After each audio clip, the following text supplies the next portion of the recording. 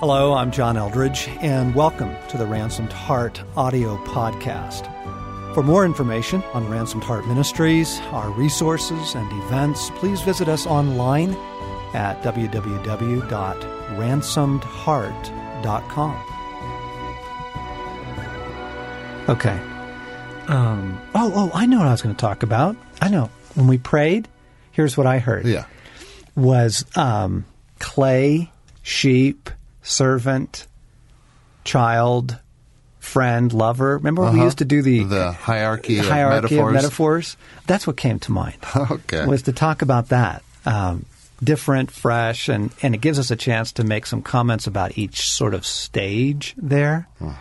So, welcome back, friends, to the Ransomed Heart podcast. John Eldredge here with Craig McConnell. So honored that you're listening in, and we pray that these are deeply helpful to you in many ways, and invite you to tell others, pass the word on, and have them tune in.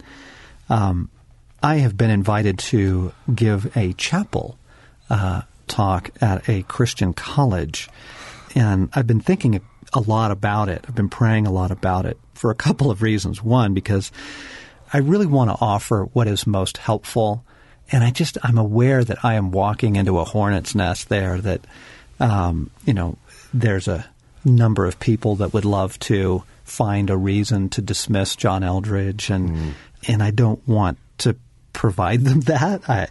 At the same time, there are things that I think I see about contemporary Christianity and Christian college and what the students there are experiencing, but I also can't just charge in. And so I've been trying to live in what Jesus said when he said, I only say what the Father tells me to say. And he adds, and I only say it the way he tells me to say it. And I'm just so aware of that going in. I could be both naive and foolish, or I could be arrogant and stir up things that aren't mine to take on. Right. Okay, so with that introduction, so here's what I've been thinking about, because it's caused me to think a lot about where I find the majority of Christians living and the kind of Christian life that I find them living. And so here's what was on my heart this morning about that as I was praying about it. Years ago, some of you may even remember this if you came to one of our early conferences or you read the book Sacred Romance. There is a progression in the Scripture of the metaphors that God uses to describe our relationship with Him. For example, clay, right? We are the clay, and He is the potter, and that seems to be describing kind of a basic, we are in God's hands. Yes. He is sovereign. He can do with us whatever He will.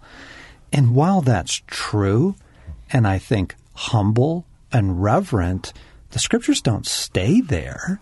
The clay is an inanimate object. It has no relationship with the potter, right? It is simply subject to the potter's wishes, But Scripture goes on to invite us to an intimacy with God, a relational thing. And so I think from clay, the next ascension here is sheep, right? You get the metaphor of, we are the sheep. And He's the shepherd. He's the good shepherd, right?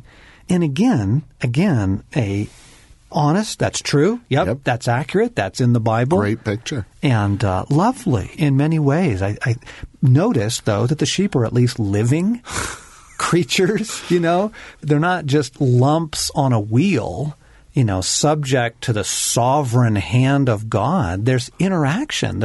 They are looking to their shepherd for very basic things, right? Just show me where to go, right? And take care of me, please. Yeah, right? Yeah, and God's role is more than just a hand. He's guiding, He's directing, He's speaking. Yeah, He's engaged with them, right? Thy rod and thy staff, they comfort me. Okay. But then it progresses from there. Clay, sheep, to servant. Right. We are his servants and he the master, okay? And I think that's, obviously you're at a higher level because you have two human beings or two personalities, rather. Mm-hmm. Jesus was both man and God. But at least you have two cognizant beings interacting, two personalities, right? Mm-hmm. That the servant is in some kind of relationship. That we're now human. Right. We're now human. People. Yes. Choosing to be in the service of our master, right? I think there's a higher level of devotion there, a higher level of surrender. Mm-hmm. I wanted to lay a few of these out and then go back and make some observations here, because I think that they're describing where most Christians get stuck, actually. Because while the servant-master thing, I think, is very, very, very, very common in Christianity. You know, so many people say, I just want to be a good servant of the Lord.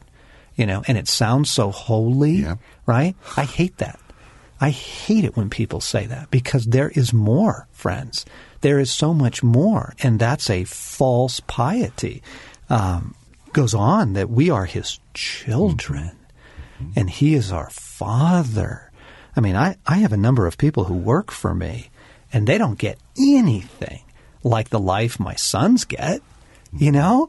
I mean, my sons get Christmas, they get birthdays, they get vacations, they get daily time, they get nightly snuggles, there's life together, right? Mm-hmm. The life of a child compared to the life of a servant is a higher life, right? Yeah.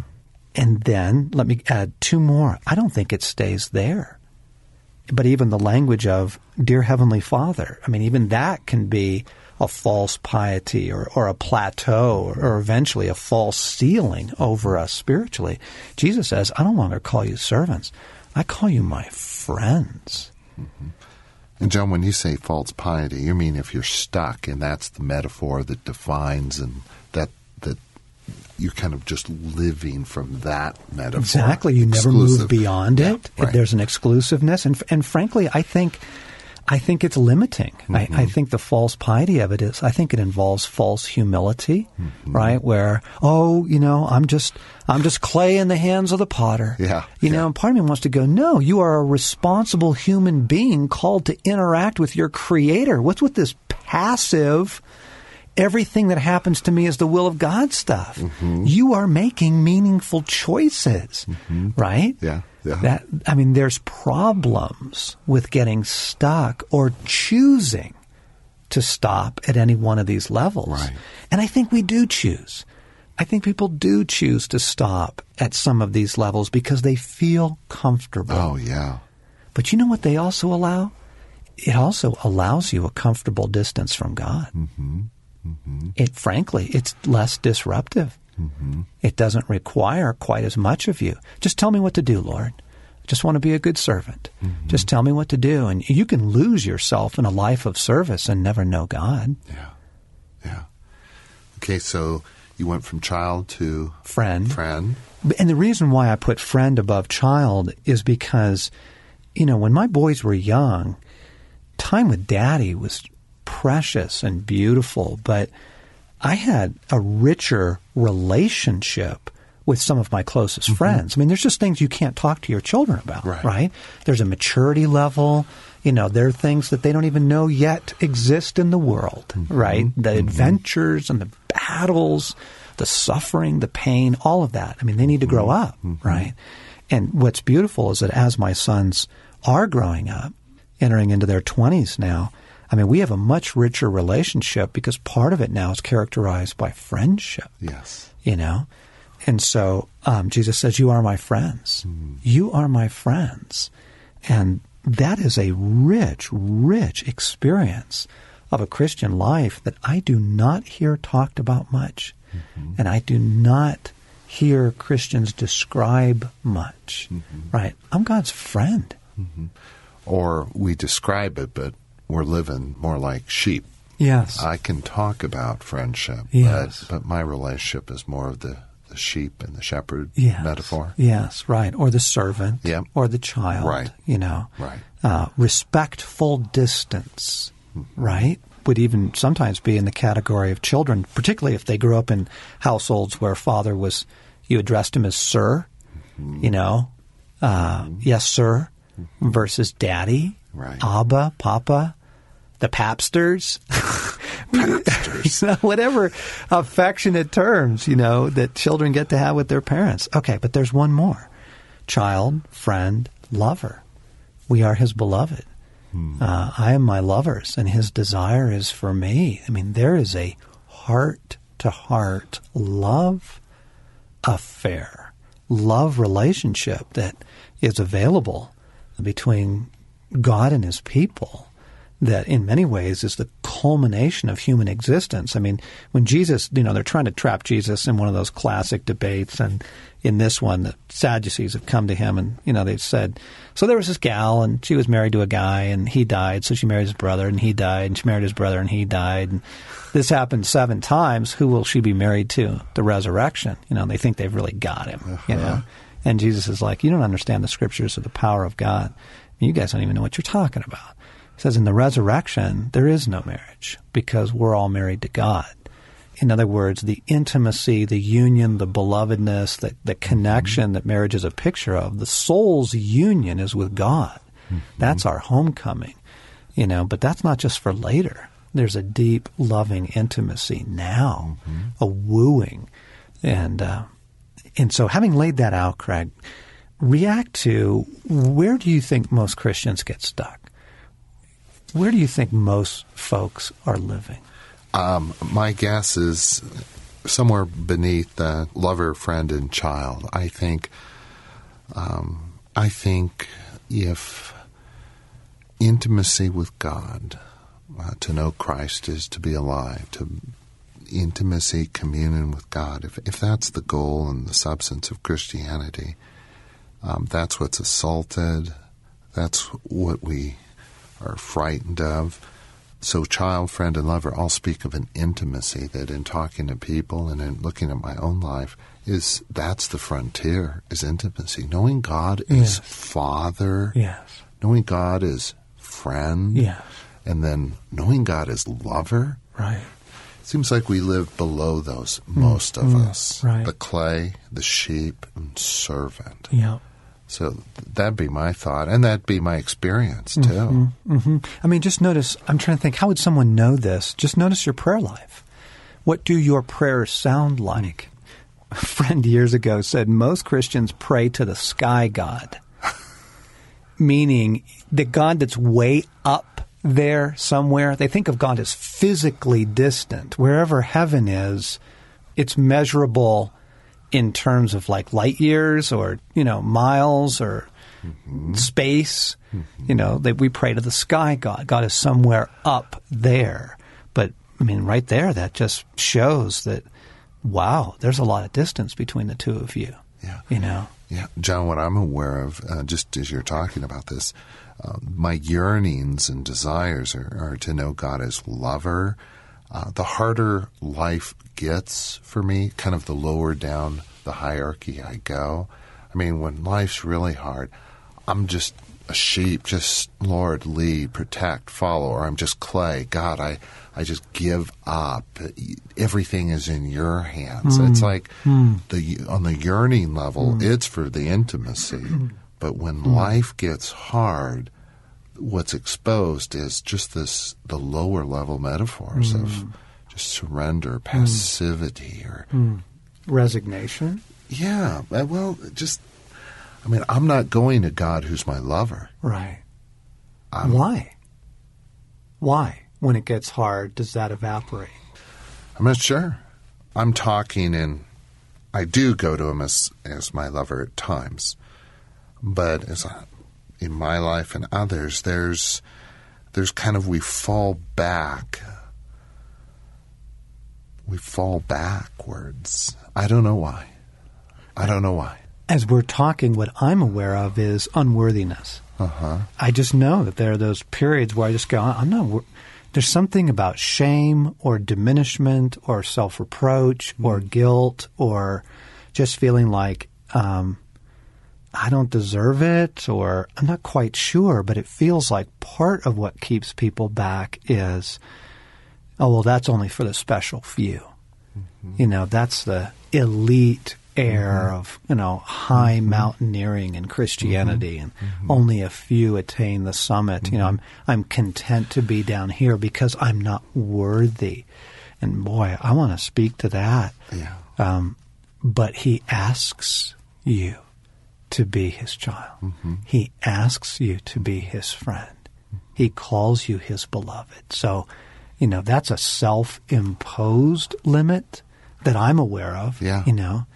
That's true. And if there's one thing that's assaulted and attacked by the enemy, it's to cling to God, your lover. I mean, if things just push against, he's not going to come through. Right. He won't be there. Right. Yeah, he's your father. Yeah, he's your friend. Yeah, he's your lover. But your lover's friends and fathers have abandoned you, Yes. So will he? Oh, yes.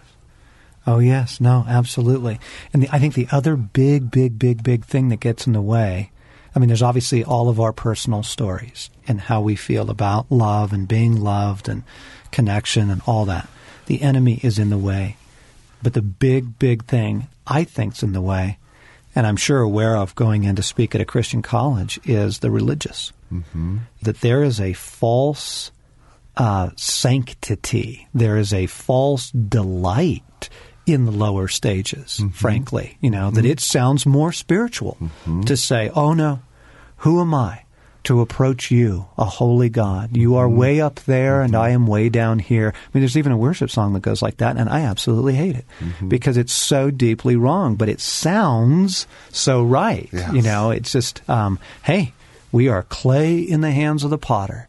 And that can be said in a posture, mood, attitude, spirit that is so profoundly wrong, but sounds so right because it's religious talk, right? Right. And I think that is probably one of the biggest things that's in the way.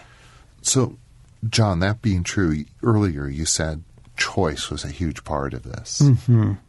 Where are you going with that? That we make a decision, we choose to pursue God as lover, we make a choice there. Tie in the choice part. Well, the first part of the choice is I think we accept false ceilings.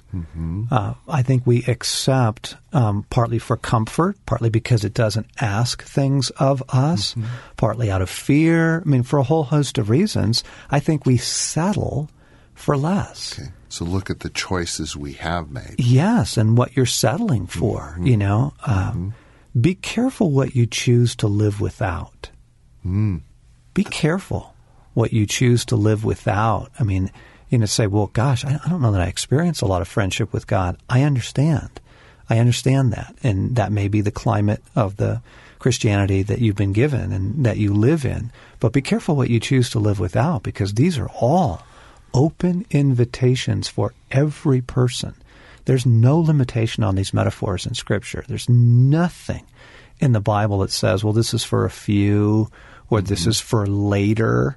No. These are all used for our life here on earth now in a relationship with God. And so for me, a huge thing has been cultivating God as Father. I'm just aware that I relate to Jesus well. I like Jesus, but because of my own father, who was not someone that I could lean into and rely on, and who I, up to this day, have a fabulous relationship with, because that's not true, I've pulled away from God as Father, and I'm missing out on this wealth of the Christian life that I see others enjoying and go, man, I think I've just chosen to live without it. And I don't want to anymore. That's not a good choice. So yeah, I'd say pursuit, cultivation. First, that these categories just even open up the ceiling for you to realize, whoa. There's a lot more that's available and meant to be normal. And so let's not accept a false platitude for any reason, whether that be fear or a false religious humility. Man, we get going. Yeah. I want to say so much more. Thanks for listening in. This has been John Eldredge and Craig McConnell on the Ransomed Heart Podcast. If this particular conversation's intrigued you, there's more in the book Sacred Romance.